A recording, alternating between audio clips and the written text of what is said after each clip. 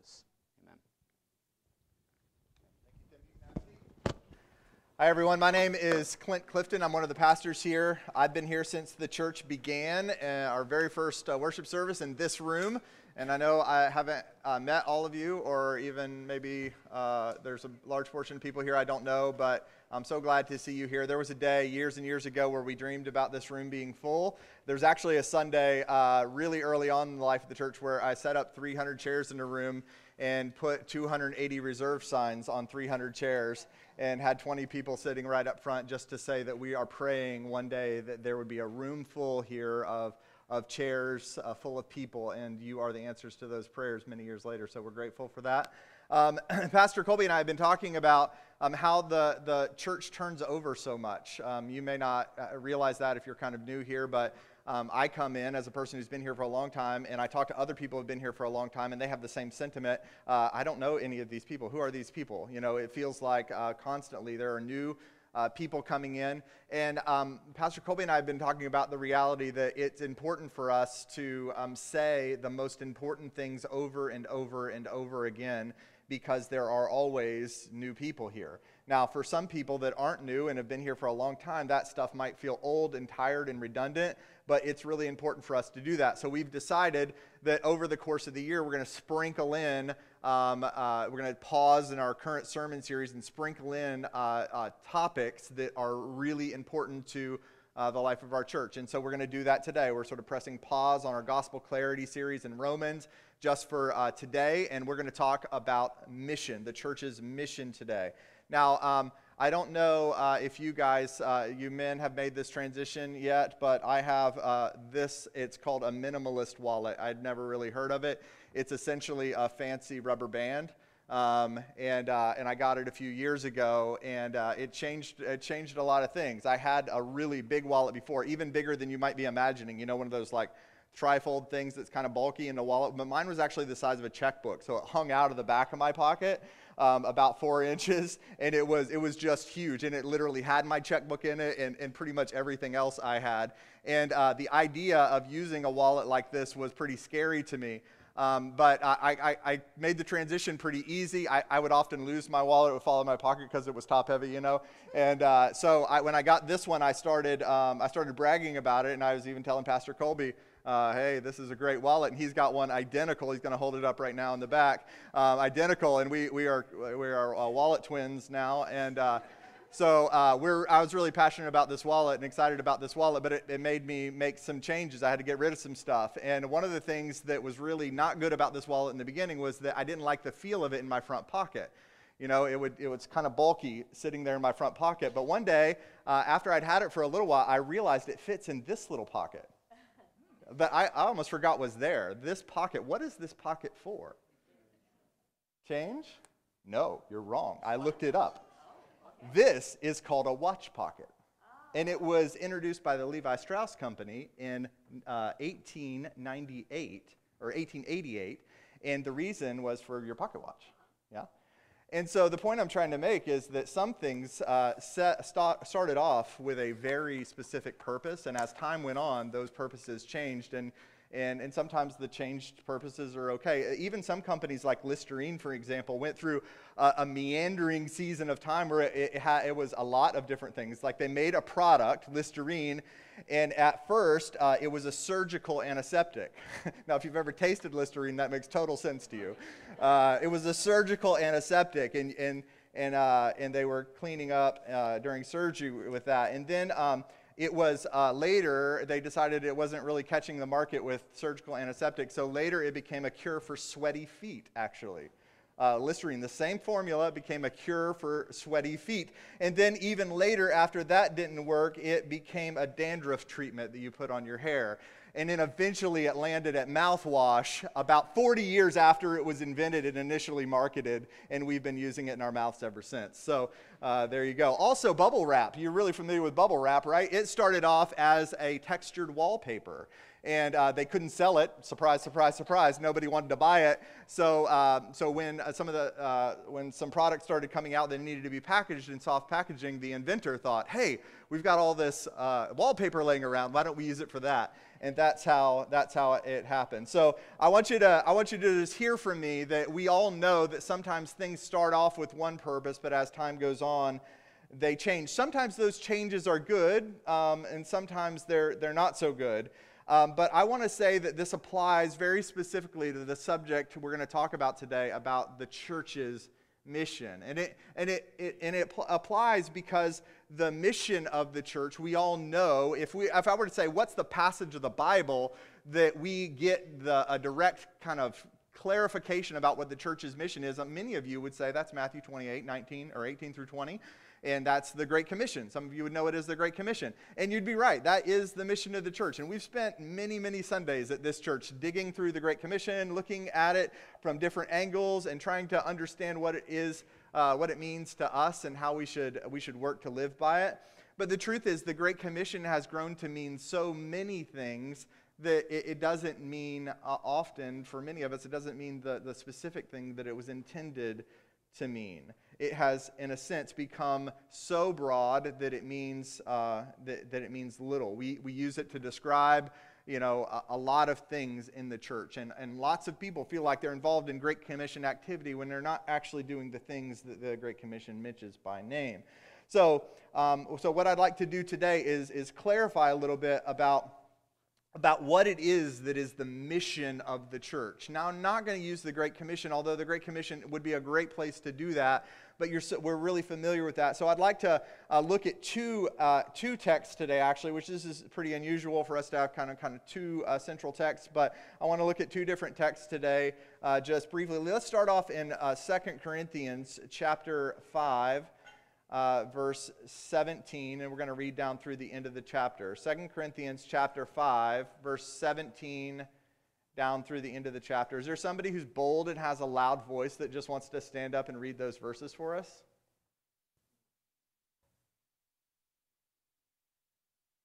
Thank you. 17 through the end of the chapter, correct? Yeah.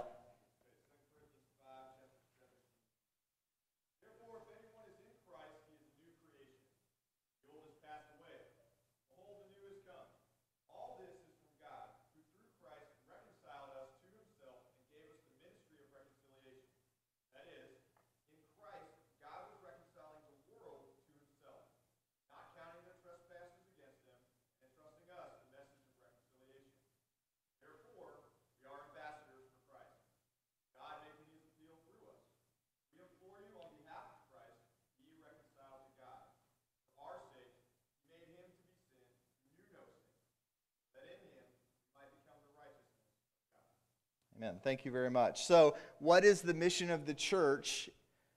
Verses 17 through 20 of 2 Corinthians chapter 5 really clarifies that for us. This is a letter to a church, and the writer here tells us specifically what the mission of the church is, and it answers really three questions for us. What is God aiming to accomplish in the world? Number one. Number two, what did God send Jesus to accomplish in the world? And then it also answers the question that's most applicable to us today. What has God sent us to accomplish in the world? What's God sent us to accomplish in the world? Well, according to the passage, God desires in the world reconciliation with man. We know this is the real problem. There's a chasm between God and man. God is holy. He's set apart. He's distinct. He's perfect. And he created man, and in the garden in Genesis chapter 3, man diverted from God's original plan and went his own way. He sinned against God, and that began a trajectory of sin that would beget sin for generations that we are all living in the result of today. We don't know a sinless world. We only know the effects of sin on the world and on our own lives. But God is seeking to reconcile the world, that is the people of the world, to himself and bring us back into right relationship with him, according to the passage that was read. Also, Jesus' role in this, according to the passage, is not just that God's desiring to reconcile himself to the world, but that reconciliation with sinners is something that Jesus Christ is involved in. Jesus' aim in the world is with God to reconcile sinners, for God reconcile sinners to him. And so Jesus comes to the world. He lives the perfect life. He dies the death that we deserve to die. And he reconciles us to himself in his salvation. And then we learn later in the passage that through Christ we get to be agents of this reconciliatory work that God is doing, that he has sent Jesus to do. We actually get to participate in that work too as his agents. He uses these interesting words to describe it. He says we're like ambassadors. We're like ambassadors. We go and carry the message of our King. This is really powerful. So I love this passage because it describes what God is doing in the world. He's reconciling people to himself. What Jesus is doing, he is the manifestation of God, the God made flesh who comes and sacrifices himself so that people can be reconciled. And we get to be agents going about telling others about the reconciliation that God is doing in the world for those who have turned their backs on him. So this is a summary, I think a great summary of what our mission is in the world. We are to be agents of this reconciliation that God is trying to bring to the world. Let's look at another passage real briefly. So if you will, join me in 2 Timothy chapter 3. I just want to look at verses 16 and 17, and maybe we'll hang out here just a little bit longer. 2 Timothy chapter 3, verses 16 and 17. So what God's doing in the world is he's reconciling people to himself. And then we get to learn a little of the mechanics of it in 2 Timothy chapter 3, verses 16 and 17. We know this passage really well. I would say some of us probably have memorized this passage long ago. 2 Timothy chapter 3, verses 16 and 17. All Scripture is breathed out by God, and it's profitable for teaching, reproof, correction, and training in righteousness, so that the man or woman of God may be complete, equipped for every good work. There's two words in there I want you to notice. It says all Scripture is breathed out by God and is profitable for. It's profitable for, that word for.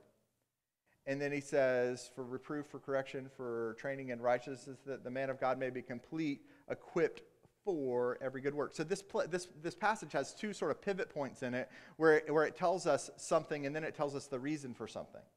And so I want you to see how this passage progresses. First, we see that all Scripture is from God. Now, this feels pretty fundamental in a church like this. You've probably come here today because you believe the Bible, or at least you're curious about the Bible, or you think that it's possible that the Bible is from God and contains God's truth, and you come here and you've understood that. But I want to say to you today that the stance of our church and my personal belief and many others in this room that have tested and tried God's Word, we are here to say that all the words of God, the entire Scripture, is breathed out by God, meaning it starts with Him. It comes from Him. Everything that is in this book that we read is His communication to us. He has breathed this out. He's delivered it to us. He's given it to us and we're going to see all the reasons that He's done that for us. But the first thing I want you to see and understand that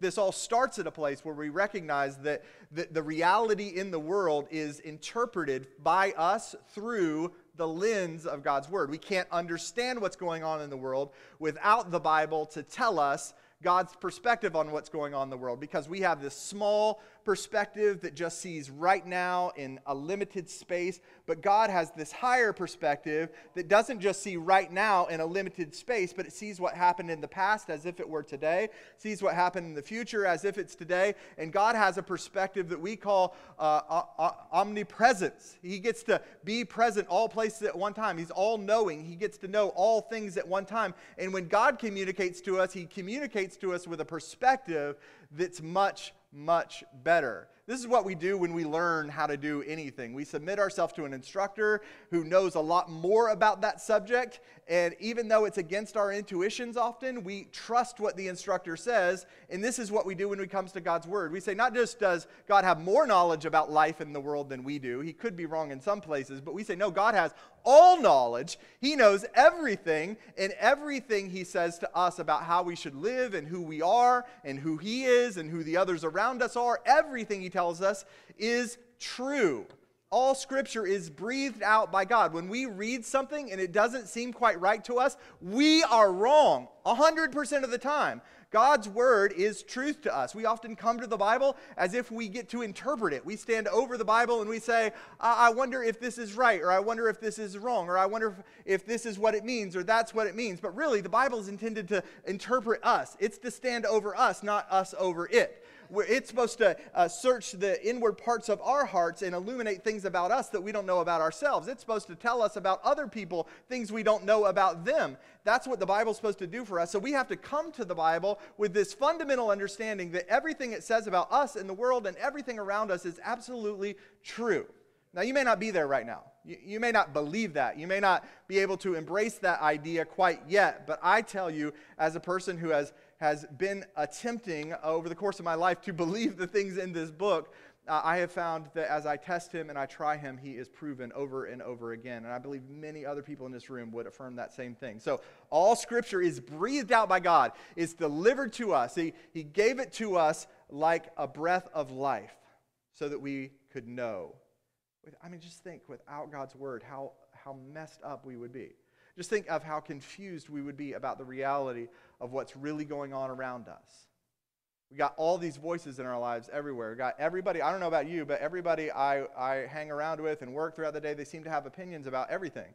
You know, they kind of know why everything's going on. They know, really basic things like if the vaccine works or not. They know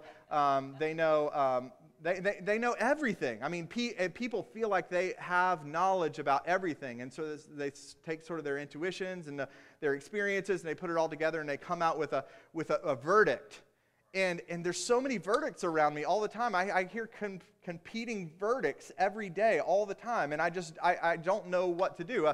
About a year ago, my wife and I started this journey of trying to become healthier and eat better and stuff like that, and we were going through that process, and you go on the internet, and you're like, how to get healthy. Oh my goodness, like you get so much stuff, and all of it contradicts each other. It's awful. It's like mind-numbing. And so what we had to do is we had to choose somebody and submit ourselves fully to them. We had to go and say, okay, we're going to trust that you know how to do this, and you're going to tell us how to do it. So this is what we do when we go to God and His Word. We submit ourselves to God, and we say, all Scripture, everything in this book is breathed out by God for me. Okay? And the second thing I want you to see is that not just is all Scripture from God, but second, I want you to see that all Scripture is for maturity. The purpose of God's Word in our lives is to bring about mature faith in us. When we see things right as God sees them, when we believe things right as God believes them, and when we act in accordance with the commands of this book, we become mature. That is what maturity is. There is no Christian maturity apart from knowledge and obedience in accordance with God's Word.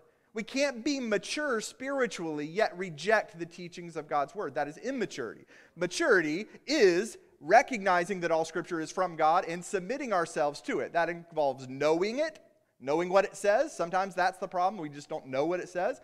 But it also involves obeying it and coming up to parts of it that don't seem quite right to us and saying, nonetheless, not my will but yours be done to God. So all Scripture is not just breathed out by God, but it's for our maturity. It says in the passage that it completes us and it equips us. That's what it does. It says all Scripture is breathed out by God. It's profitable for teaching, for reproof, for correction, for training in righteousness, that the man of God may be complete and equipped. That's the goal there. The Bible's given to us so that you'd be complete and equipped. So why do you have the Bible? God gave it to you because He wants you to be complete and equipped. Okay, so what's that mean? Now, I think these other things that are mentioned in there, teaching, reproof, correction, training, I think these are individual points, but the overarching idea is completeness and equipped. Completeness is the idea that we've got everything that we need to function. It's not that we're totally perfect, but we've got everything we need. We're sort of got the tools that we need to do the job. So all Scripture is for our maturity to bring us to completion and to make us equipped. So the Scripture teaches us. See, I already said this, but we believe wrong things about ourselves. I mean, before you were a Christian, and especially if you became a Christian as an adult, I mean, just think about all the things all the wrong things you believed about yourself. I mean, you believed fundamentally that you were basically a good person. But when you became a Christian, you got confronted with the fact that actually I'm a wicked person. That's a pretty different thing, right? I believed this thing about myself, and then as time went on, I saw that God's perspective about me was different. I believed that other people were basically good people. Maybe. Depends on your demeanor, probably. Some of you probably thought other people weren't good people. I think that's the common sense in the world, that people around us are basically good people. But God in His Word tells us something different. We believe that God was probably there but detached from our lives. But then we look to the Bible, and the Bible told us He's not detached from our lives. He, in fact, is very intricately aware of all the details of our lives. It changed our perspective in huge ways, right? He knows the number of hairs on our head. He knows the thoughts and intentions of our heart. This is a present God who knows all about us, not a God who's distant, who doesn't know anything about us. So Scripture teaches us. So our wrong views are adjusted to become right views. And so we see that Scripture teaches us things about ourselves, things about God, things about sin, things about Satan. You know, this world teaches us that Satan's sort of like a fairy tale, you know. But God's Word teaches us, no, Satan is a real and present adversary in our lives. He is scheming to distract us and take us away from the truthfulness of God. And so we learn those things from Scripture, and we become mature as we embrace those things one by one. We don't become mature as we know them, as we hear them. We become mature as we accept them and embrace them. So teaching, reproving, this is like confronting. The Bible confronts us. Have you guys noticed that? I mean, sometimes I'm reading the Bible and I'm confronted. I think I was thinking of a specific instance where this happened a few years ago. But we have a good friend, one of my best friends, who a hilarious thing happened in his life. I can't tell you what it is, but a hilarious thing happened. Let's just say that. It was embarrassing to him, but hilarious to me. Okay, and so I loved this story. And when you're at a party, you've got that one or two stories that just always wins. You know, it just always crushes at the party.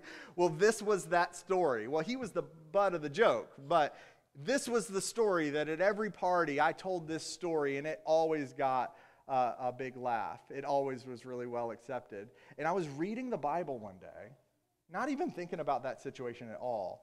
And there was a passage that said, "He who discloses the secrets of a friend," roughly, this is Clint's authorized version, but "he who discloses the secrets of a friend isn't a good friend," essentially. And I said, "Oh, I can't ever tell that story again. Oh, I love that story." You know, I can't. And I texted him a picture of the verse, and I said, "I'm sorry that I've told that story over and over again. I'll never tell that story again." And he said, "Thank you." And I didn't even know I was offending him by telling him the story. I thought he would say, "No, it's not a big deal." But he was like, "Thanks. Yeah, please stop telling that story." And I was like, oh, man, the Bible just confronted me in a way that if he'd have said that to me, I'd probably been like, "Oh, no, man, that story's funny." You know, and I just kept saying it. I'm not exactly the most sensitive fellow. So the point I'm trying to make is that's one example of how, like, I'll just be reading the Bible just normally, and I get confronted with God and His Word.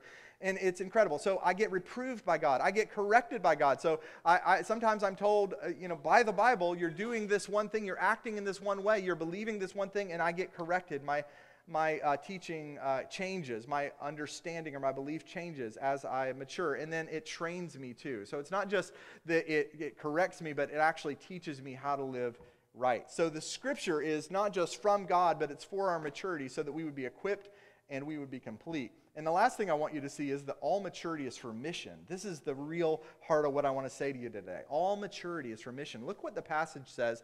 All Scripture is breathed out by God. It's profitable for teaching, for reproof, for correction, for training in righteousness, that the man of God may be complete, equipped for every good work. What are we equipped for? Every good work. Like, that is why God's making us mature, so that we can do every good work. Here's the crux of what I want you to see today. What I want you to see today is that I believe that many Christians believe that God breathed out the Word. Many Christians will believe that all that Scripture, all that breathed word from God is for our maturity, but not many Christians will use that maturity to minister to other people. That's where it breaks down for most of us. And this church is an aim. We have an aim to be a people who are doers of God's word, who act on the things we know about God.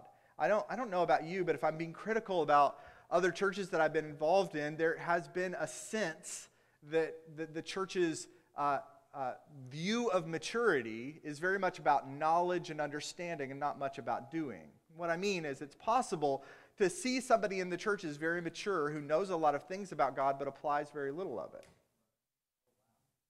it. And for me, it turns my stomach to think of us leading a church that would be true in, because the Bible so specifically condemns that sort of behavior.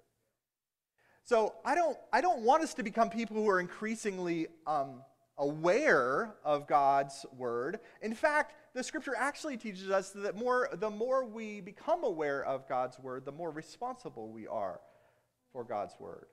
It says those who teach the word of God are held to a stricter judgment, right?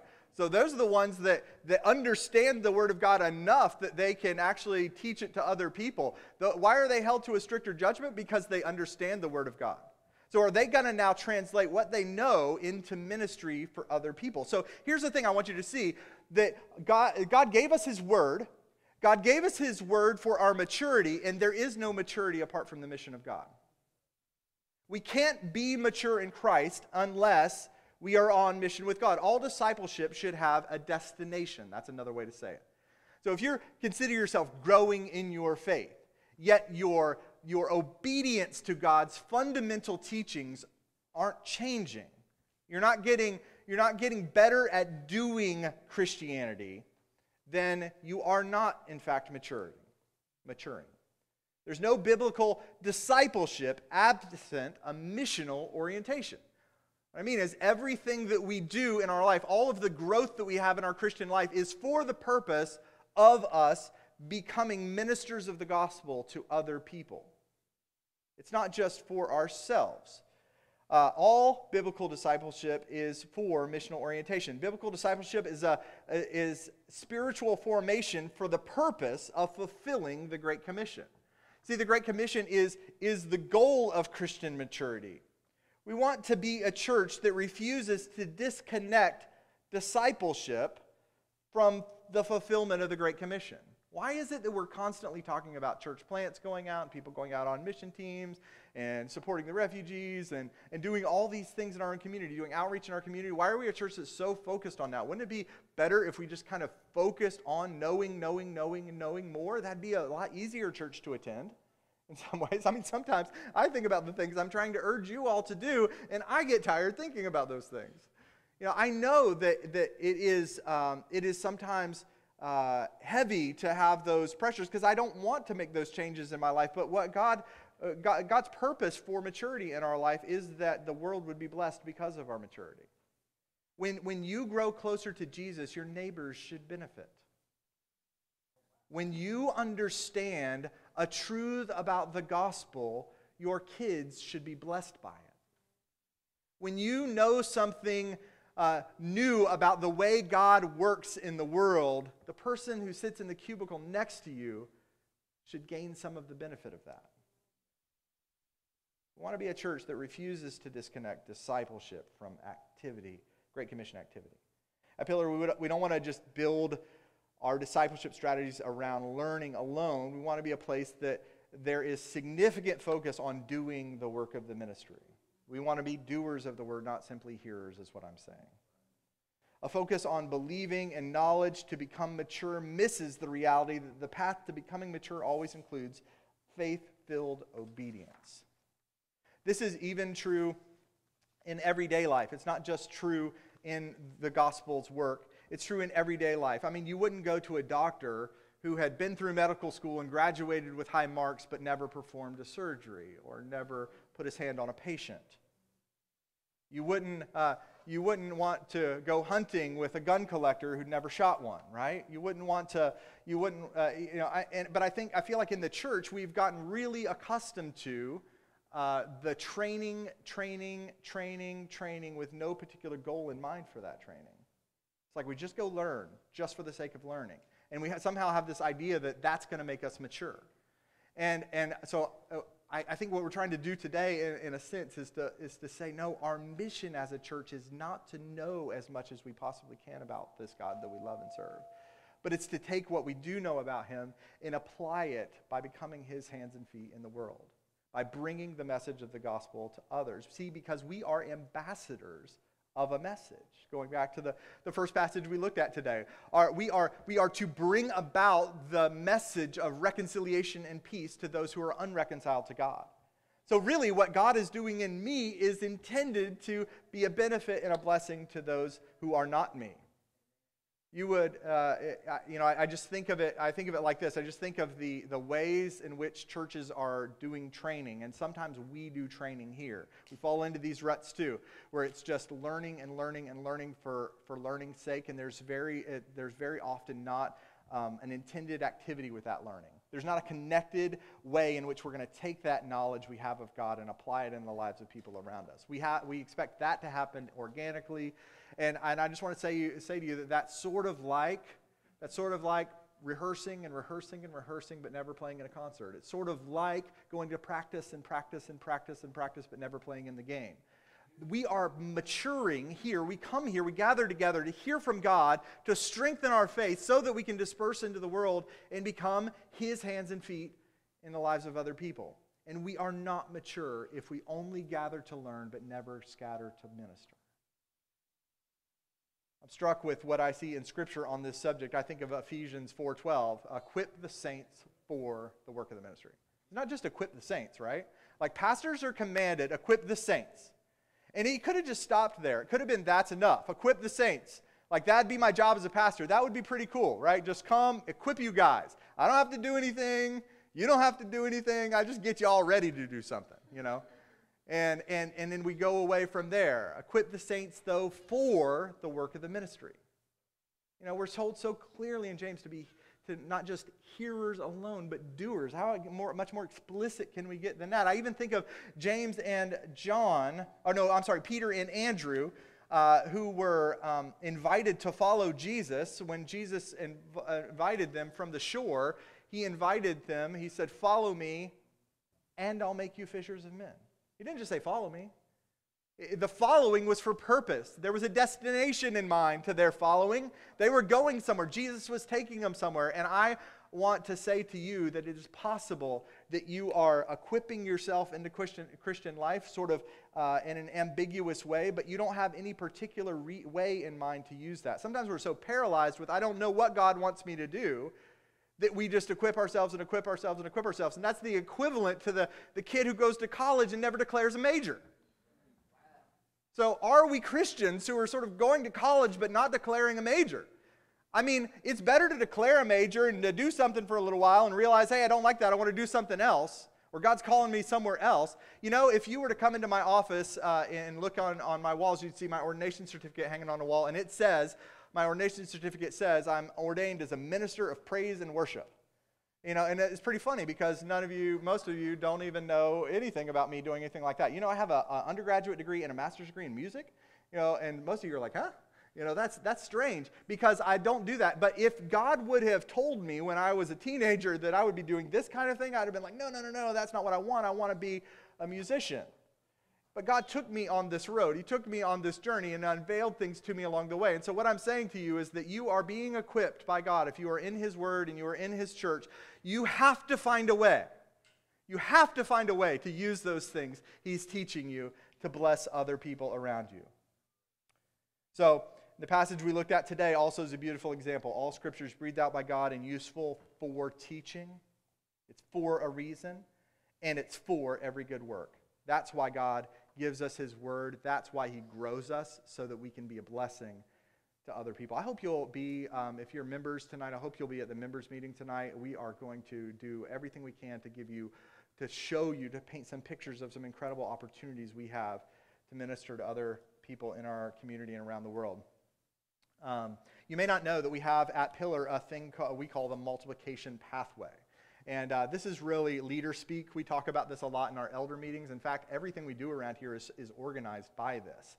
Even though as a person who attends, you may not see that or understand that very much. But it basically has 4 categories. We basically put every person who attends church here into a category in our minds and for our to help them mature and move along. Those categories are connect, cultivate, commission, and care. So we basically say for everybody here, we think they primarily need one thing. Not they only need one thing, but they primarily need this at this stage of their life right now.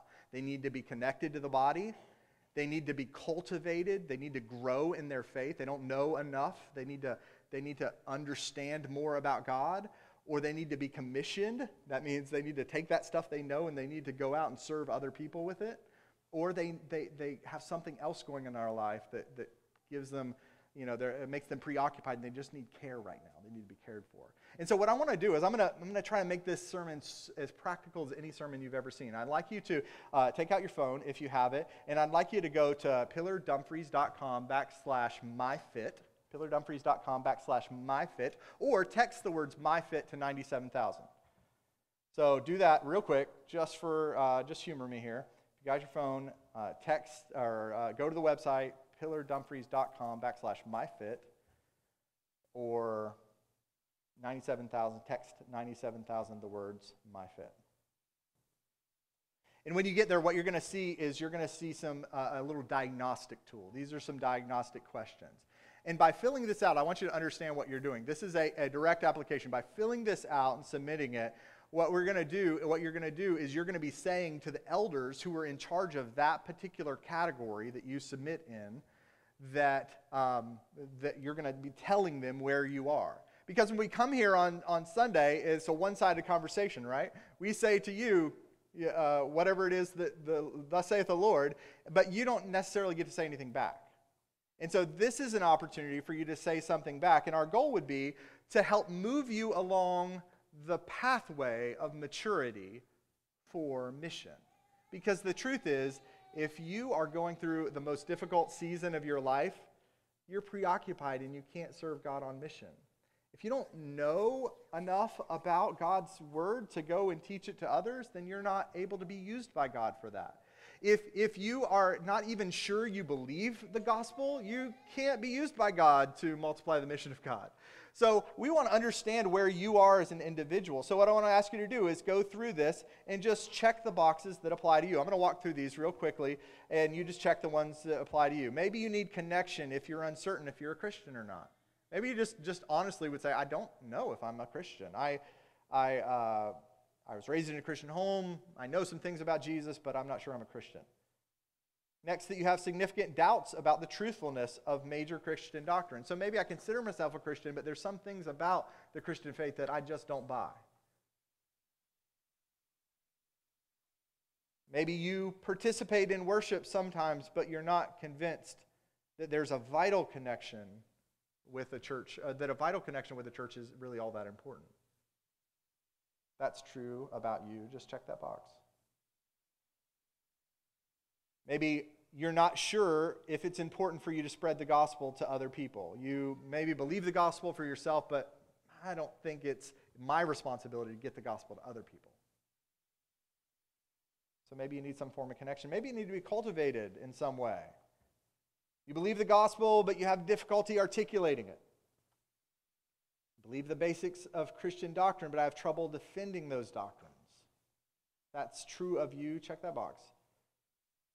Being a part of a church is important to me, but I lack relational depth with other believers. I bet a bunch of you are in that category. I bet a bunch of you like coming here, believe the church is important, but don't have any meaningful friendships or connections with other people here. Let me give you some sub-diagnostic questions that aren't on here that might help you know if that's you or not. If a major event happened in my life, and the first 5 people I'd call is not somebody that goes to this church.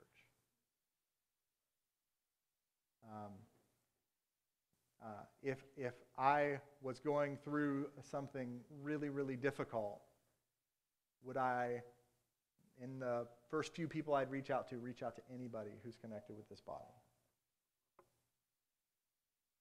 Next, I want to share my faith, but I don't know where to begin. I've had the impulse to share my faith with other people, but I never open my mouth because I'm afraid I won't be able to deliver. Or maybe you're in the commission category. You say, I feel confident sharing the gospel, but I would struggle to help others become effective in evangelism. So I can talk to people maybe at work or at the park or in my neighborhood, but I don't think I could really help anybody else because I'm not confident enough that I could help somebody else. I feel confident I understand the Bible, and I'd like to grow in my ability to teach it and proclaim it to others. I feel responsible for the spiritual health and maturity of others. I need more training to help other people grow, though. I sometimes wrestle with the question, am I called to ministry? Or think about how to leverage my career to advance the kingdom of God. I'm not always talking about ministry being like a vocational calling, sort of like what you see Pastor Colby doing, but sometimes it's figuring out how you can use your everyday skills, gifts, and abilities to leverage for the kingdom of God. And lastly, care. It's difficult for me to think about ministering to other people because even though I might want that, there's a sin that's dominating my life. It's just got a grip on me. It's got control over me. It's difficult for me to think about ministering to other people because I'm experiencing a difficult trial, and it has me completely preoccupied. I'm not focused on my spiritual growth or maturity or helping other people. I can't think about others because I got to constantly be focused on this thing that's going on in my life. And hear me, this is not a criticism. That may be a legitimate thing. You may really need to be focused on that thing. But wouldn't it be great if your brothers and sisters in Christ knew that you were going through that and could help you go through that? Next, it's difficult for me to think about ministering to others because I'm hurting over a situation from my past. There's something in my past that is just a blockade for me. I cannot get past it. And last, it's difficult for me to think about ministering to others because I have a secret in my life that I know I need to confess, but I've not been able to bring myself to do that. So what I want you to do is after you've ticked those boxes, I want you to scroll back up through, and I want you to see which one kind of best characterizes where you are in your Christian life right now. And I'd like you to choose it from that drop-down list below. And it's a bold move, but I'd ask you to just hit submit. Here's why it's a bold move, because somebody's probably going to follow up with you and try to help you. These, our elders, like I told you, are broken up into categories. That we have elders that are responsible for helping connect people to the body. Elders that are responsible for helping run our groups and our education ministries that help people grow. We have elders that are responsible for the commissioning of people to go out and do ministry in other places in our community, connected with our church, planting other churches, serving in their community, doing evangelism, all of those things. And then we have elders specifically designated to care for those who are hurting in some significant way. So would love it if you would submit that and give our elders the opportunity to follow up with you and be a part of helping you grow in whatever way possible. So again, my attempt here has been to be as practical as possible. And I want you to see that the passage in 2 Timothy chapter 3 is so good for us. God's word is given to us. It's given to us for our maturity, and our maturity is brought about so that we could be used as missionaries for God. Let's pray. Lord Jesus, we want to be a people who are used by you. I just think about what in the world could it be like if 200 people associated with this church were in some way, shape, or form using their maturity to bring about reconciliation in the world. Let's think about what kind of impact we could have as a church in our own neighborhood, in our own city, if we were dedicated to leveraging our gifts for the maturity of others, to bless others, to help others. Think about the opportunities that exist around us all the time. I think about the people in this very congregation who need to dedicate a larger portion of their lives to be used by you. That we would worship you by telling you that we value you so much that we want to not just give our intellect to you, but give our hands to you. God, would you use us in ways that we didn't think were quite possible before? Would you strengthen us with your word and compel us to go out and serve your people. God, you are reconciling the world to yourself. Your Son has already done the work on the cross. God, we don't want to be the people to drop the ball. God, give us a passion and a clarity to use what it is you've done in our life for the building of your kingdom, the advance of your work in this community and around the world. We love you, God. Please help us, we ask. In Jesus' name we pray. Amen.